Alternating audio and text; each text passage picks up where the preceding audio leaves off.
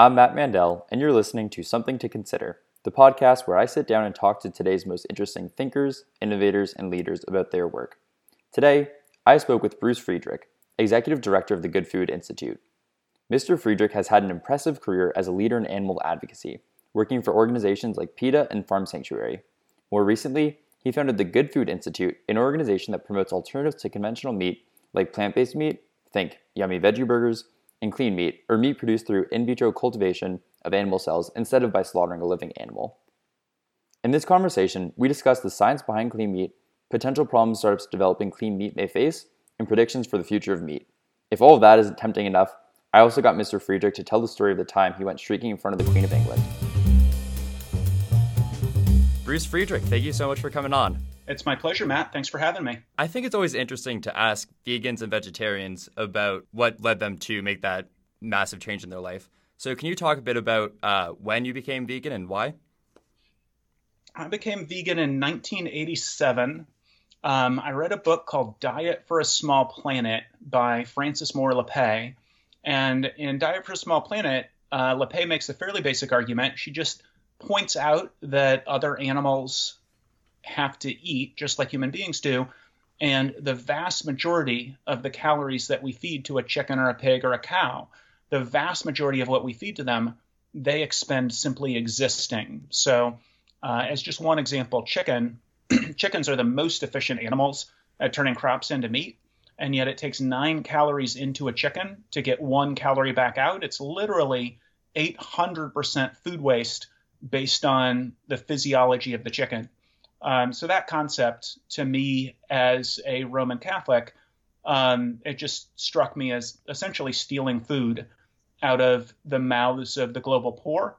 And it convinced me to adopt a vegan diet all the way back in 1987. So you eventually went to Georgetown Law, and after you graduated, instead of taking a more conventional path and going on to a law firm or something, you decided to become an animal advocate. Can you talk a bit about not only seeing the claims of animals and the environment as a reason to change your personal behavior, but as a reason to change your entire career path? Yeah, I was running a homeless shelter and a soup kitchen in inner city Washington, D.C. for about 6 years. And I'd been vegan for quite a while for the reasons that I just laid out. And I read a book by an Anglican priest and a professor of theology at Oxford University, a guy, Reverend Dr. Andrew Lindsay. And he wrote this book called Christianity and the Rights of Animals. And he basically points out that other animals are made of flesh and blood and bone, just like human beings are. They have the same 5 physiological senses that we do, and they feel pain in the same way and to basically the same degree. And he suggests that what's being done to them basically mocks God, that they were designed. I mean, it's a very, he puts it in a faith context, but it's really for anybody who wants to lead an ethical life. So he points out that other species were designed with wants and needs and desires, and the way they're treated on modern farms, the way they're treated in slaughterhouses, they're not allowed to do anything that's natural to them. They're mutilated in ways that are extraordinarily painful, would warrant felony cruelty to animals charges were dogs or cats similarly abused. And this argument just really, it really spoke to me, and it caused me to decide to change my career path. I had been running a homeless shelter and a soup kitchen, and I ended up deciding to dedicate myself to animal protection. So you just mentioned a couple of times how important your faith is to you, and especially in the context of your beliefs about animals. I'm not sure if you watched the HBO show Silicon Valley, but they recently had an episode about a gay programmer who gets outed as a Christian and all the repercussions he faces for that in the tech world. Can you talk a bit about the experience of being a Christian in the tech world and the animal rights world? Yeah, I saw that episode. That was very, very funny. It was like the fact that he was gay was totally fine, but right. The fact that he was Christian, made him persona non grata, and he was very, very upset to have been outed. That was hilarious. I haven't found that. It's certainly the case that I think in the tech world and also in the animal protection world, it is probably disproportionately secular relative to Christian. But I'm not sure exactly why that is. People of faith are very interested in leading lives that are focused on applying the golden rule. It's not much of a stretch to say to somebody, have you seen a modern factory farm? Have you seen a modern slaughterhouse? Do you really think that aligns with God's intention for God's creatures? Very few people will say yes in answer to that question. So I think you're right that it's a little peculiar relative to what's kind of the norm. But I think generally people who care about animal protection, at least, are happy to have all the allies they can find. That's good to hear. It's always hard to tell with shows like Silicon Valley what's completely hyperbole and where there's a kernel of truth. I think there's a kernel of truth, especially in the tech world. I think it's sort of hyper rational, right? In Silicon Valley, but animal protection is fairly philosophical, and I think in the same way that Silicon Valley is hyper rational and animal protection seems to be hyper philosophical. Both those sorts of most people who are hyper rational and most people who are deeply philosophical probably are going to skew secular and maybe even in some cases anti-religion. So I think there's a grain of truth to that, but I think it hits on something, the degree to which faith is anomalous, but not faith is scorned. Turning back to your career in animal advocacy, can you talk a bit about what you did from kind of like the start of your career until a couple years ago when you founded GFI? Yeah. So for 13 years, I worked at People for the Ethical Treatment of Animals, most recently as vice president for campaigns. Then I took sort of a 2-year sabbatical and I went and taught through Teach for America in inner city Baltimore. And then I came to work at a group called Farm Sanctuary running their policy department. So at PETA, I was hired into the campaigns department and rose up to become vice president of campaigns, and then teaching through Teach for America in inner city Baltimore. That's pretty obvious. I was teacher of the year for my school, my second year. It definitely worked for me. And then at Farm Sanctuary, I was running their policy department. So that means lobbying for legislation, mostly at the state level. So state level bans on various forms of confinement agriculture, but also for a federal egg bill against state laws that would ban undercover investigations. And then also a fair bit of regulatory work, mostly focused on the Humane Slaughter Act and the Poultry Products Inspection Act, and then a bit of both offensive and defensive litigation work. So offensive litigation had to do with suing, and defensive litigation work had to do with protecting state laws that we had passed from litigation. When I was doing research for this interview, I came across a picture of a Bruce Friedrich. I want to leave you some plausible deniability here. And he was naked in the back of a cop car in the UK. So I guess first, was that you? And second, can you tell a bit about the story of how you ended up naked in a cop car? Yes, that was me. And I was. They had like the police jacket over me, right? Yeah. You couldn't see anything in the picture. And I had shoes on, so right. Yeah. So in 2001, George W. Bush was coming for lunch. He had his daughters with him. They were having lunch with the Queen at Buckingham Palace, and there were protesters out. George Bush was not particularly popular in England.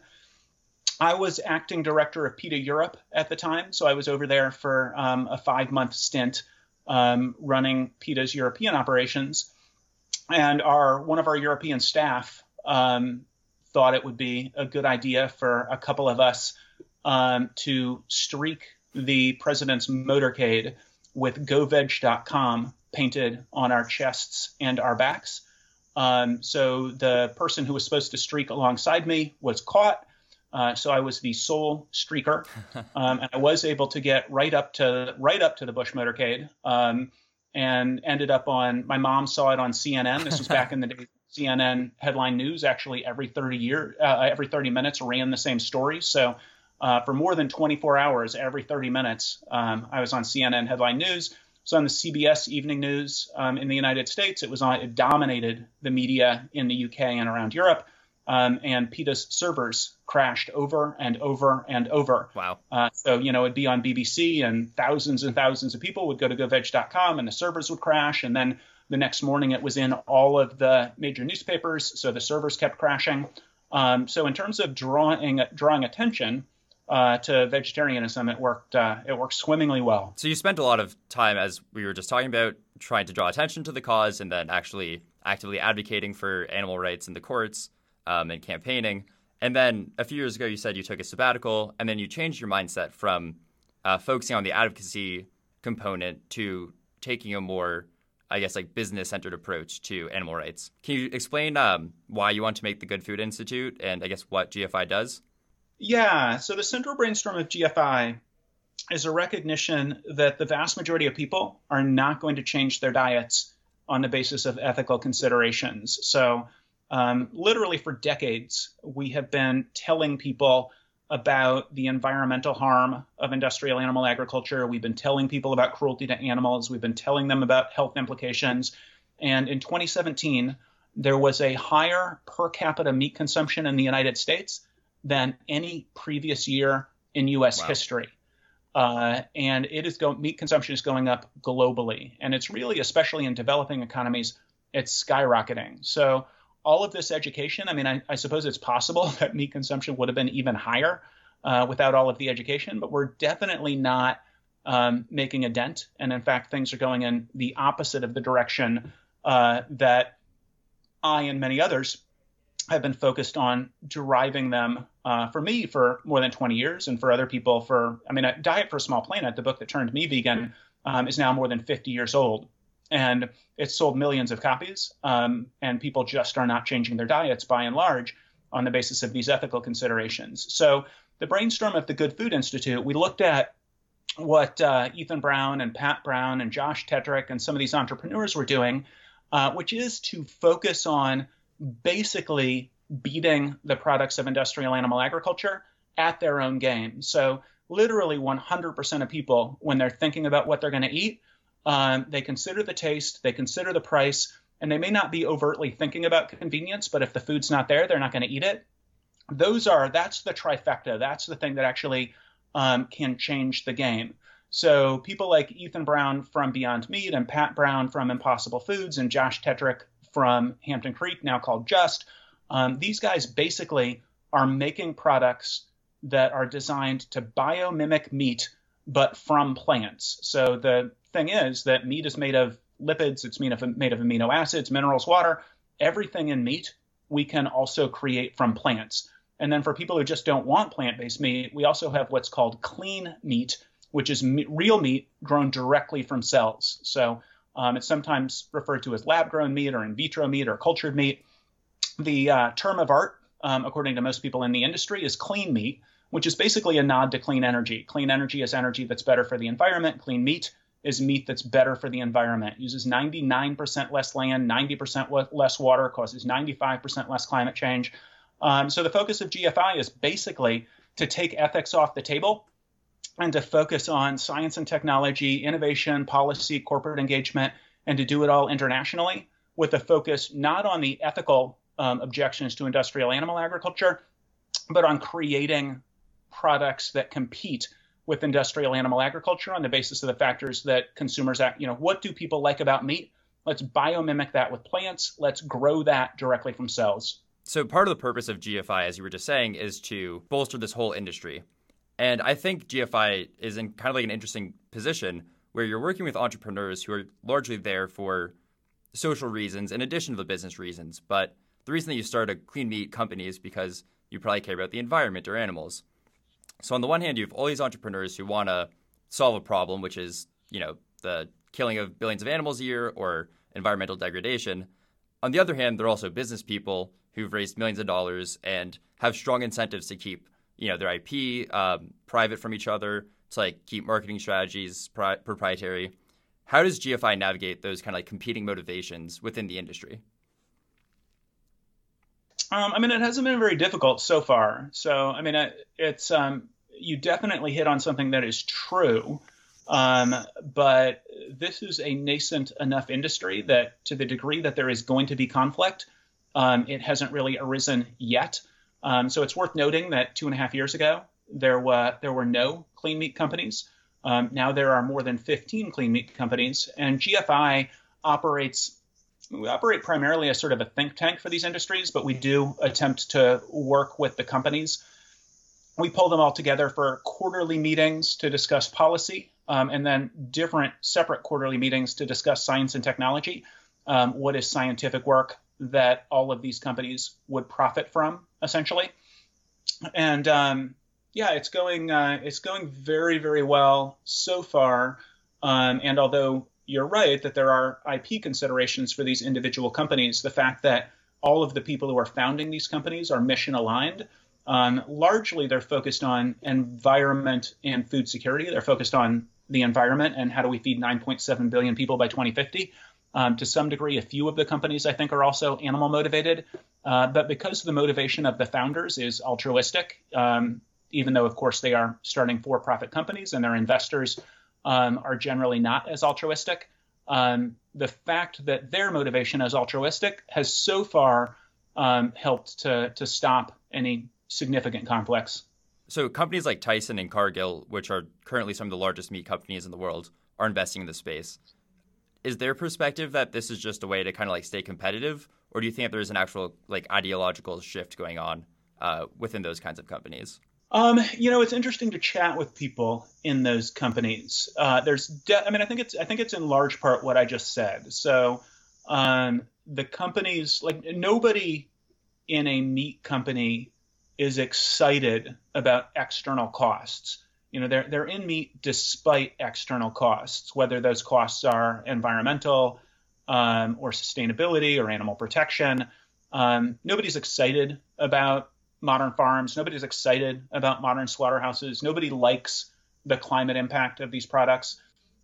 So I think meat companies in particular are looking for ways to bolster their sustainability bona fides in particular. And certainly the individual people, they're human beings. And like pretty much everybody would like to be doing something that's better for the environment, that doesn't harm animals, that doesn't contribute to global poverty. So the primary motivation has to be bottom line at the end of the day. They're global corporations, but they're also human beings who are making the decisions. So I think it's very much both and. I think you're right that no one wants to be doing something that's harmful to the world, and people like making money. And so if you can, help the world and make a lot of money through clean meat and plant-based meat, then these seem like technologies that I should be really excited about. I want to dig in a little bit more and offer up a few objections, questions, some more shallow, others maybe a bit deeper and more penetrating, in order to figure out exactly how excited I should be about these technologies. So first off, is there any risk that the nutritional makeup of clean meat is worse than conventional meat? Might we lose any nutrients making the switch? I don't think so. I mean, it's basically standard tissue engineering. So I suppose, there's a debate among clean meat scientists and entrepreneurs about whether we should simply create meat that is identical in every way other than bacterial load or heavy metal load if you're talking about fish. So I don't think they're going to put mercury into the fish. So I suppose if it turns out that mercury in fish is good for you against scientific consensus, that would be a worry. But obviously, mercury is horrible for you. Similarly, bacterial contamination is horrible for you. But there are people in clean meat entrepreneurship and clean meat science who say, look, HCAs are carcinogenic. Let's create meat without HCAs. Or there are people who say, the saturated fat causes all of these problems, or certain aspects of the animal protein cause these problems. So if we move toward actually creating clean meat and tweaking it, I suppose we should be pretty sure that we're actually isolating whatever the health harms are in meat. At the Good Food Institute, we're pretty adamantly on the side of let's just make the exact same thing. If somebody wants something that isn't meat, they can eat a veggie burger or they can eat beans and rice. This isn't for them. This is for people who want meat. but let's make it without any sort of antibiotic contamination, without the bacterial load, if it's clean meat fish, without the mercury. But otherwise, let's make exactly the same thing. So that's our view, but we're not one of these clean meat companies. Right. So at the end of the day, we don't really get a vote. But I think most clean meat companies are basically on board, although a few of them are looking at, basically maximizing the good fats, minimizing the bad fats, and a few other things. If they do that and it turns out they're wrong, then the answer to your question could be yes. Another maybe like more surface level problem for clean meat is the question of, will people actually eat it? Talking to friends who don't have much background in this and don't really care about the environment explicitly or like animal rights, they seem to think that this is something that they would be happy to eat. Do you have any insight into whether there will be like a psychological, visceral distaste for something that's like quote unquote synthetic? It's not synthetic, of course, it's real meat.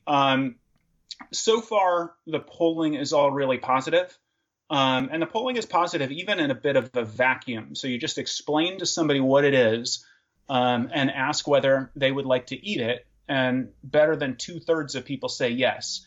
It certainly seems to me that, right now people are eating meat despite how it's produced. This was accentuated for me a couple of months ago when a researcher at Oklahoma State University did a poll in which he asked people what they think of factory farms and slaughterhouses. And 47% of people said that they would ban slaughterhouses. So 98% of people eat meat, and yet 47% of people said they would ban slaughterhouses. That can't really be reconciled, obviously, and they probably have sort of a light view, light favoritism toward banning slaughterhouses. But at the end of the day, in any event, what that says though is that people are eating meat despite how it's produced, not because of how it's produced. And everybody, if you just describe what's happening on a modern farm or what's happening in a slaughterhouse, people are going to be, oh, I don't want to pay for that. So if you have two products and one of them is produced the way that things are produced now, which is obviously extraordinarily unnatural, and the other one is produced in essentially what looks like a meat brewery, a clean antiseptic facility, they both turn out the same product, except one of the products is less expensive and doesn't have the bacterial load. I think everybody goes with the less expensive product that doesn't have the bacterial load. Right. We should say that it's not less expensive yet. That's like a hypothetical future state in which clean meat is cost competitive with conventional meat. Yeah, no, of course. And I think if we don't get there, then the whole experiment is not particularly useful. Sure. There may be a small percentage of people who will eat clean meat that is more expensive than industrial animal meat, but it's going to be a small percentage. The percentage of people who eat regeneratively farmed grass-fed, that's like 1/5 of 1% of the market or something like that. I think clean, which is still, hundreds of millions of dollars. So I think we could do clean meat to the tune of hundreds of millions of dollars if it's more expensive. But to actually replace meat, it's going to have to get to cost competitiveness. And since it is a much more efficient process, probably at least 3 times as efficient as chicken, and 8 to 10 times as efficient as beef, because it's so much more efficient, it should be less expensive as it scales up. Assuming that's true, I don't think people are going to have qualms about eating it. And so one more question about perception branding. You were saying that the correct term of art, or like the term of art used in the industry, is clean meat. And when I have conversations with friends who keep up with the news and are well-read and tech interested, but not necessarily focused on this specific industry, I usually get a funny look when I say clean meat, and then I have to clarify that I mean lab-grown meat or cultured meat. How does GFI or other players in the industry work on changing the words that people use? Well, we've done pretty well so far with clean meat. We recently did some analysis of media hits for clean meat versus cultured meat and lab-grown meat, and then also Google searches. And clean meat is well past both cultured meat and lab-grown meat for Google searches and for media mentions. Most people probably can't tell you who the vice president is. And obviously Mike Pence gets a lot more ink than clean meat. But I will tell you, clean meat does significantly better in consumer research polls. Most people also don't know cultured. I don't think if you clarify clean meat with cultured meat, you're going to get any more awareness. And what we found at the Institute of Food Technology conference a couple of years ago is that cultured has a meaning in food. So at least with food industry experts, they were really confused when we said cultured meat. They thought it was like pickled or canned or fermented or something. So yeah, you have to explain clean meat. But if you're starting from the word clean, you can talk about why you're calling it clean, sort of like clean energy. Probably most people originally didn't know that clean energy meant some form of renewable energy, and you had to explain it. So clean meat, we're sort of in the early days of where clean energy was in the early days. But as more and more people talk about it, it will become more and more familiar to people. That makes sense. So now I want to move towards a somewhat more potent objection, I think, which is an article I came across doing research for this. Pat Brown, who's the CEO of Impossible Foods, which makes a plant-based meat product, said in an interview, when asked, why don't you do clean meat? Why do you focus on plant-based meat? He said, quote, "The simple answer is because that is one of the stupidest ideas ever expressed. First of all, it's not true you can do a better job that way, because then you buy into at best the same limitations that a cow has. And it's economically completely unscalable. If we could grow tissues that were a meaningful replica of animal tissues at an affordable price from stem cells, it would revolutionize medicine." I thought it was really interesting to see that a biochemist who's an expert in this field and intimately involved in trying to solve the environmental problems associated with animal agriculture had such a strong position against clean meat. Do you have a sense of what people on the other side of this issue make of his views?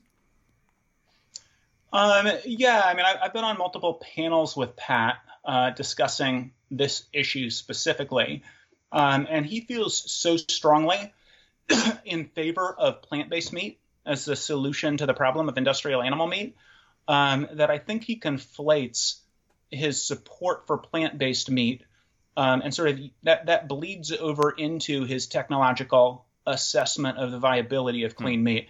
I would just say that when GFI started, we were completely agnostic on whether we would do plant-based meat and clean meat or just do plant-based meat.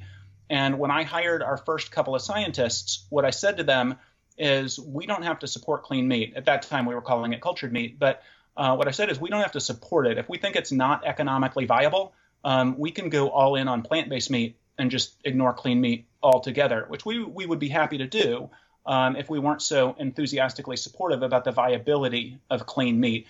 And the more our scientists dive in, the more optimistic they become about the likelihood that clean meat will be able to reach price parity and then be even less expensive than industrial animal meat.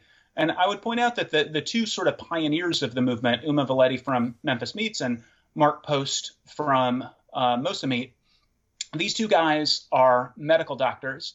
Uma trained at the Mayo Clinic and was president of both the American College of Cardiology and the American Heart Association for the Twin Cities and was a professor of medicine at the University of Minnesota. Mark Post was a professor of medicine at Harvard Medical School and is both an MD, PhD, like Pat Brown, incidentally. These two guys could be doing these two guys could be doing a wide variety of incredibly lucrative things that are also very good for the world as medical doctors. They could be doing a tremendous amount of good in the world and doing very well for themselves and their families. And they are both all in on clean meat, not because it represents, some economic opportunity for them, but because they see it as a viable way of doing a tremendous amount of good, in both cases, for the environment by replacing industrial animal products with clean meat. So the people who have the most understanding of the technology believe that it is viable. Then the last thing I will say on this is one of our scientists, Dr. Liz Specht, she went and met with the Bill and Melinda Gates Investment Group, with DFJ, with a bunch of people on the Series A cap table for Memphis Meats. And one of the key points of that meeting was to chat with them about, nobody's going to want to invest in this if it's, some sort of passion project for somebody. All of the people who are investing because on the basis of doing a scientific analysis and seeing whether they think it makes a good investment sense for them to invest. They ended up being convinced that it does make good investment sense for them to invest because on the basis of the science they're looking at, they think it is completely viable that clean meat would reach cost competitiveness with industrial animal meat. And of course, that also includes Tyson Foods and Cargill and PHW Group, which is the largest chicken company in Germany, multiple governments. So I think all of the sort of disinterested science points toward viability. Digging into that a little bit more, have there been any milestones or predictions that clean meat scientists or researchers have made and they can point to as here's something that we said we'd be able to do and we were able to do it? Multiple companies are now using serum-free media to grow cells. There hasn't been a tremendous amount of prediction along those lines. So, although there haven't been a tremendous amount of predictions that have been met, so companies are certainly setting benchmarks. So, like Memphis Meats had multiple benchmarks as a part of their seed round that they had to meet in order to raise their Series A. Similarly, other investors at angel level will have benchmarks that they have to reach in order to raise more money. And everybody nobody has failed in meeting any of their benchmarks so far. But there hasn't been a lot of sort of public predicting that has been successful or that has failed so far. And there is the gauntlet has sort of been thrown down by Josh Tetrick at Just, who has said that they will have a commercial product by the end of this year. So that's a fairly public pronouncement. Wow. And within 6 months we'll know whether they succeeded or not. Commercial product meaning I can go to the deli aisle at my local grocery store and pick up a Just chicken slice? No. That would be bold, but no, just that they will have sold clean meat commercially by the end of the year. So there are a wide variety of ways that they could do that, but they definitely have not said that clean meat's going to be widely available in your local grocery store. I don't come from a science background, and I've never done science research. But it's always struck me as kind of odd that researchers will say that they'll be able to do X thing in Y number of years or Y months, because it seems to me that in order to be able to know when you'll get something done, you'd have to know all of the steps that go into getting that thing done. But if you know all the steps that go into getting something done, then wouldn't you just do those things now and then be able to do it? It seems like either you know exactly what you need to do, in which case you've already solved your problem and you can make a prediction about when you'll be able to get it done, or you don't know everything that you need to do. There are unknown unknowns, and so you can't really make a prediction about when you'll be able to get whatever you're working on done. Can you unpack a bit for the non-scientific folk what exactly goes into the mental process of making these kinds of predictions? Something like Josh Tetrick's prediction, he could do that tomorrow, technically. They are producing enough clean meat that if they wanted to make a meal and sell it, they could do that tomorrow. There are probably 10 companies that would be able to do that tomorrow if they wanted to. The sort of more common process involves scientists figuring out, here are the 4 critical technology elements. We need immortalized cells. We need an edible scaffold. We need a media that is serum-free and reasonably priced, because that's the number one input into the technology. And we need to figure out how we scale up bioreactors. And then across those 4 critical technology elements, you sit down and you figure out what your path to market is and what you need to do across those 4 critical technology elements to get to market. And it's basically, scientists working with people on the business team to figure out what the costs are going to be, how much money they need, what the personnel needs are going to be, and what the benchmarks are going to be to sort of, how do you spend your Series A and then your Series B and then your Series C, getting to commercialization. Can we maybe take a step back for a second? And could you explain in a little more detail, using the words you just did, like scaffolds and bioreactors, what exactly the process of making clean meat is like?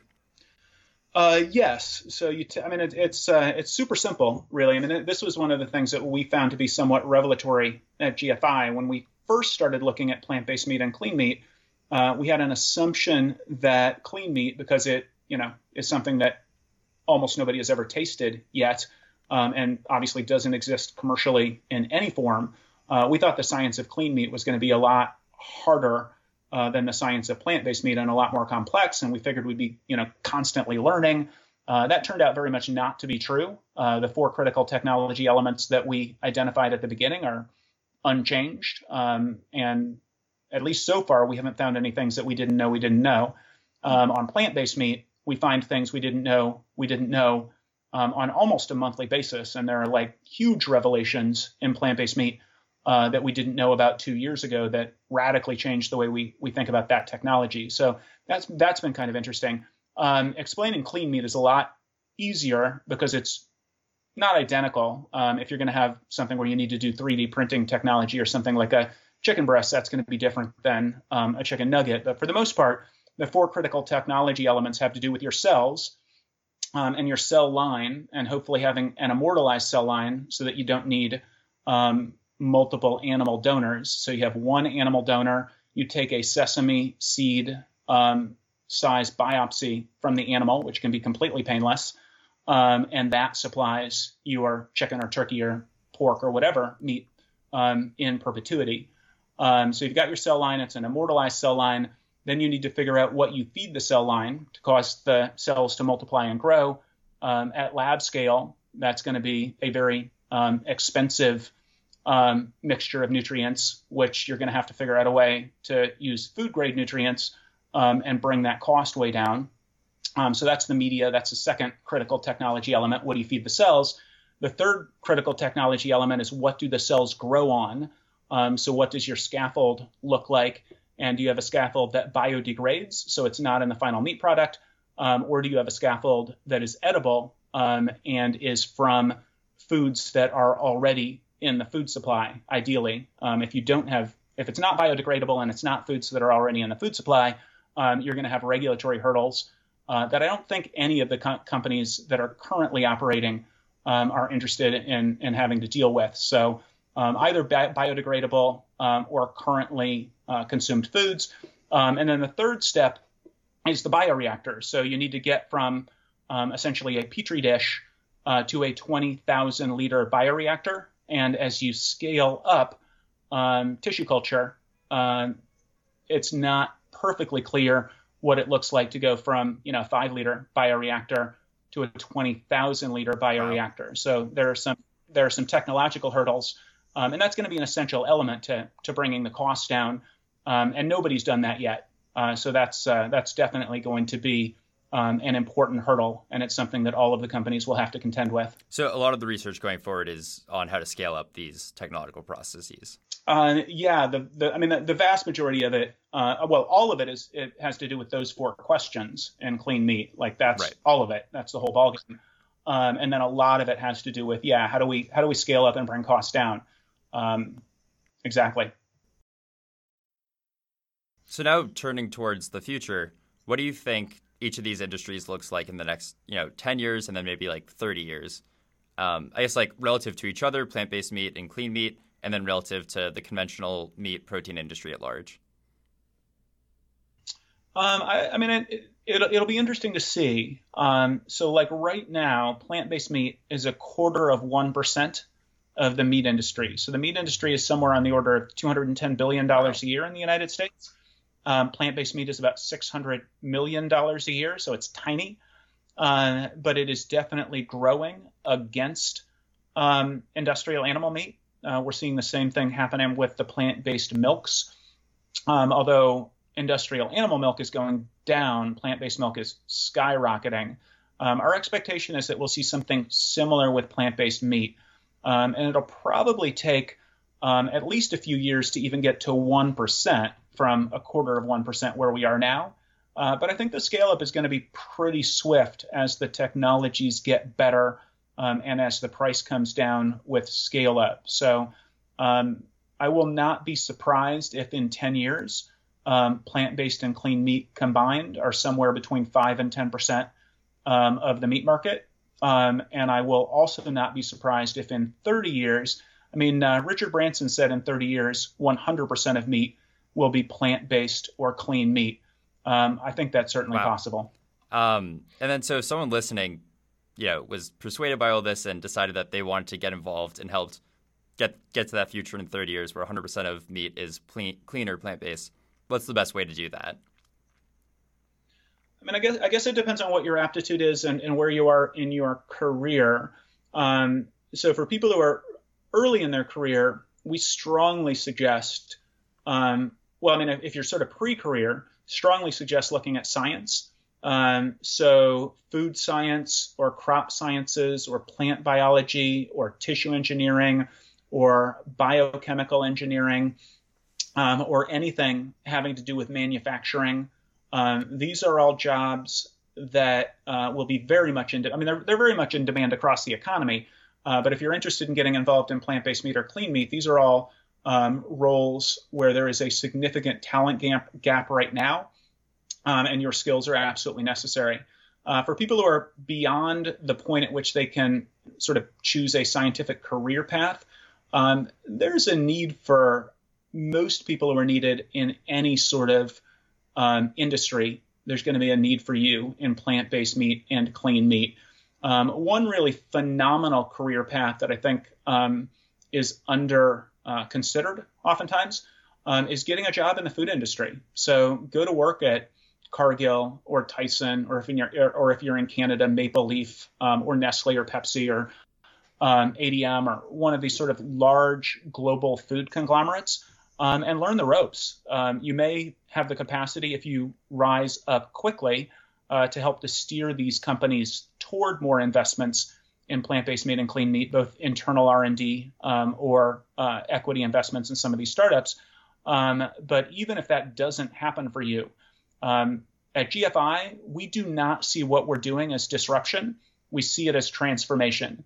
We have been deeply heartened by the enthusiasm from companies like Cargill and Tyson and Purdue and others for these technologies. And I think for people to go and work at some of these companies, you can either go work for one of the startups, but if you go work for one of the really major food companies, learn how the food industry works, learn how these companies work, and then you can bring that skill set back when you go and either found one of these startups or go to work for one of these startups. Getting involved in GFI is also a pretty good idea. So if you check us out at gfi.org online, we would love to brainstorm with you and plug you in. That's awesome. Before I let you go, I wanted to bother you for a book recommendation. Is there any book that you think that everyone just has to read? Wow, there are a lot of books that I think everybody should read. There are time management books that I think are pretty fantastic, like The 7 Habits of Highly Effective People and Getting Things Done.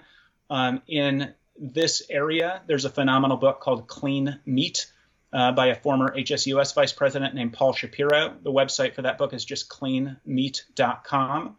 Then GFI has a website at cleanmeat.org.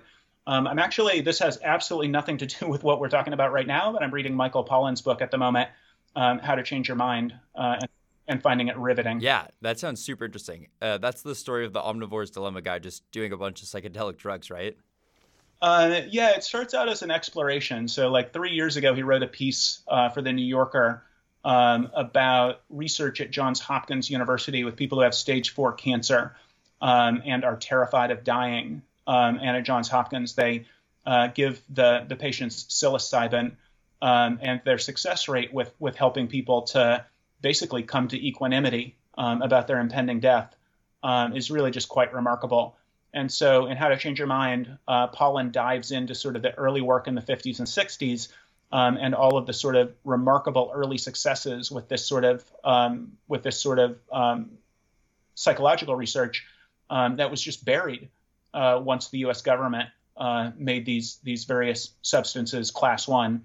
And the whole thing is just it's rivetingly interesting. Not relevant to what we're talking about, but it's the book that's sort of on my mind at the moment. A good read's a good read.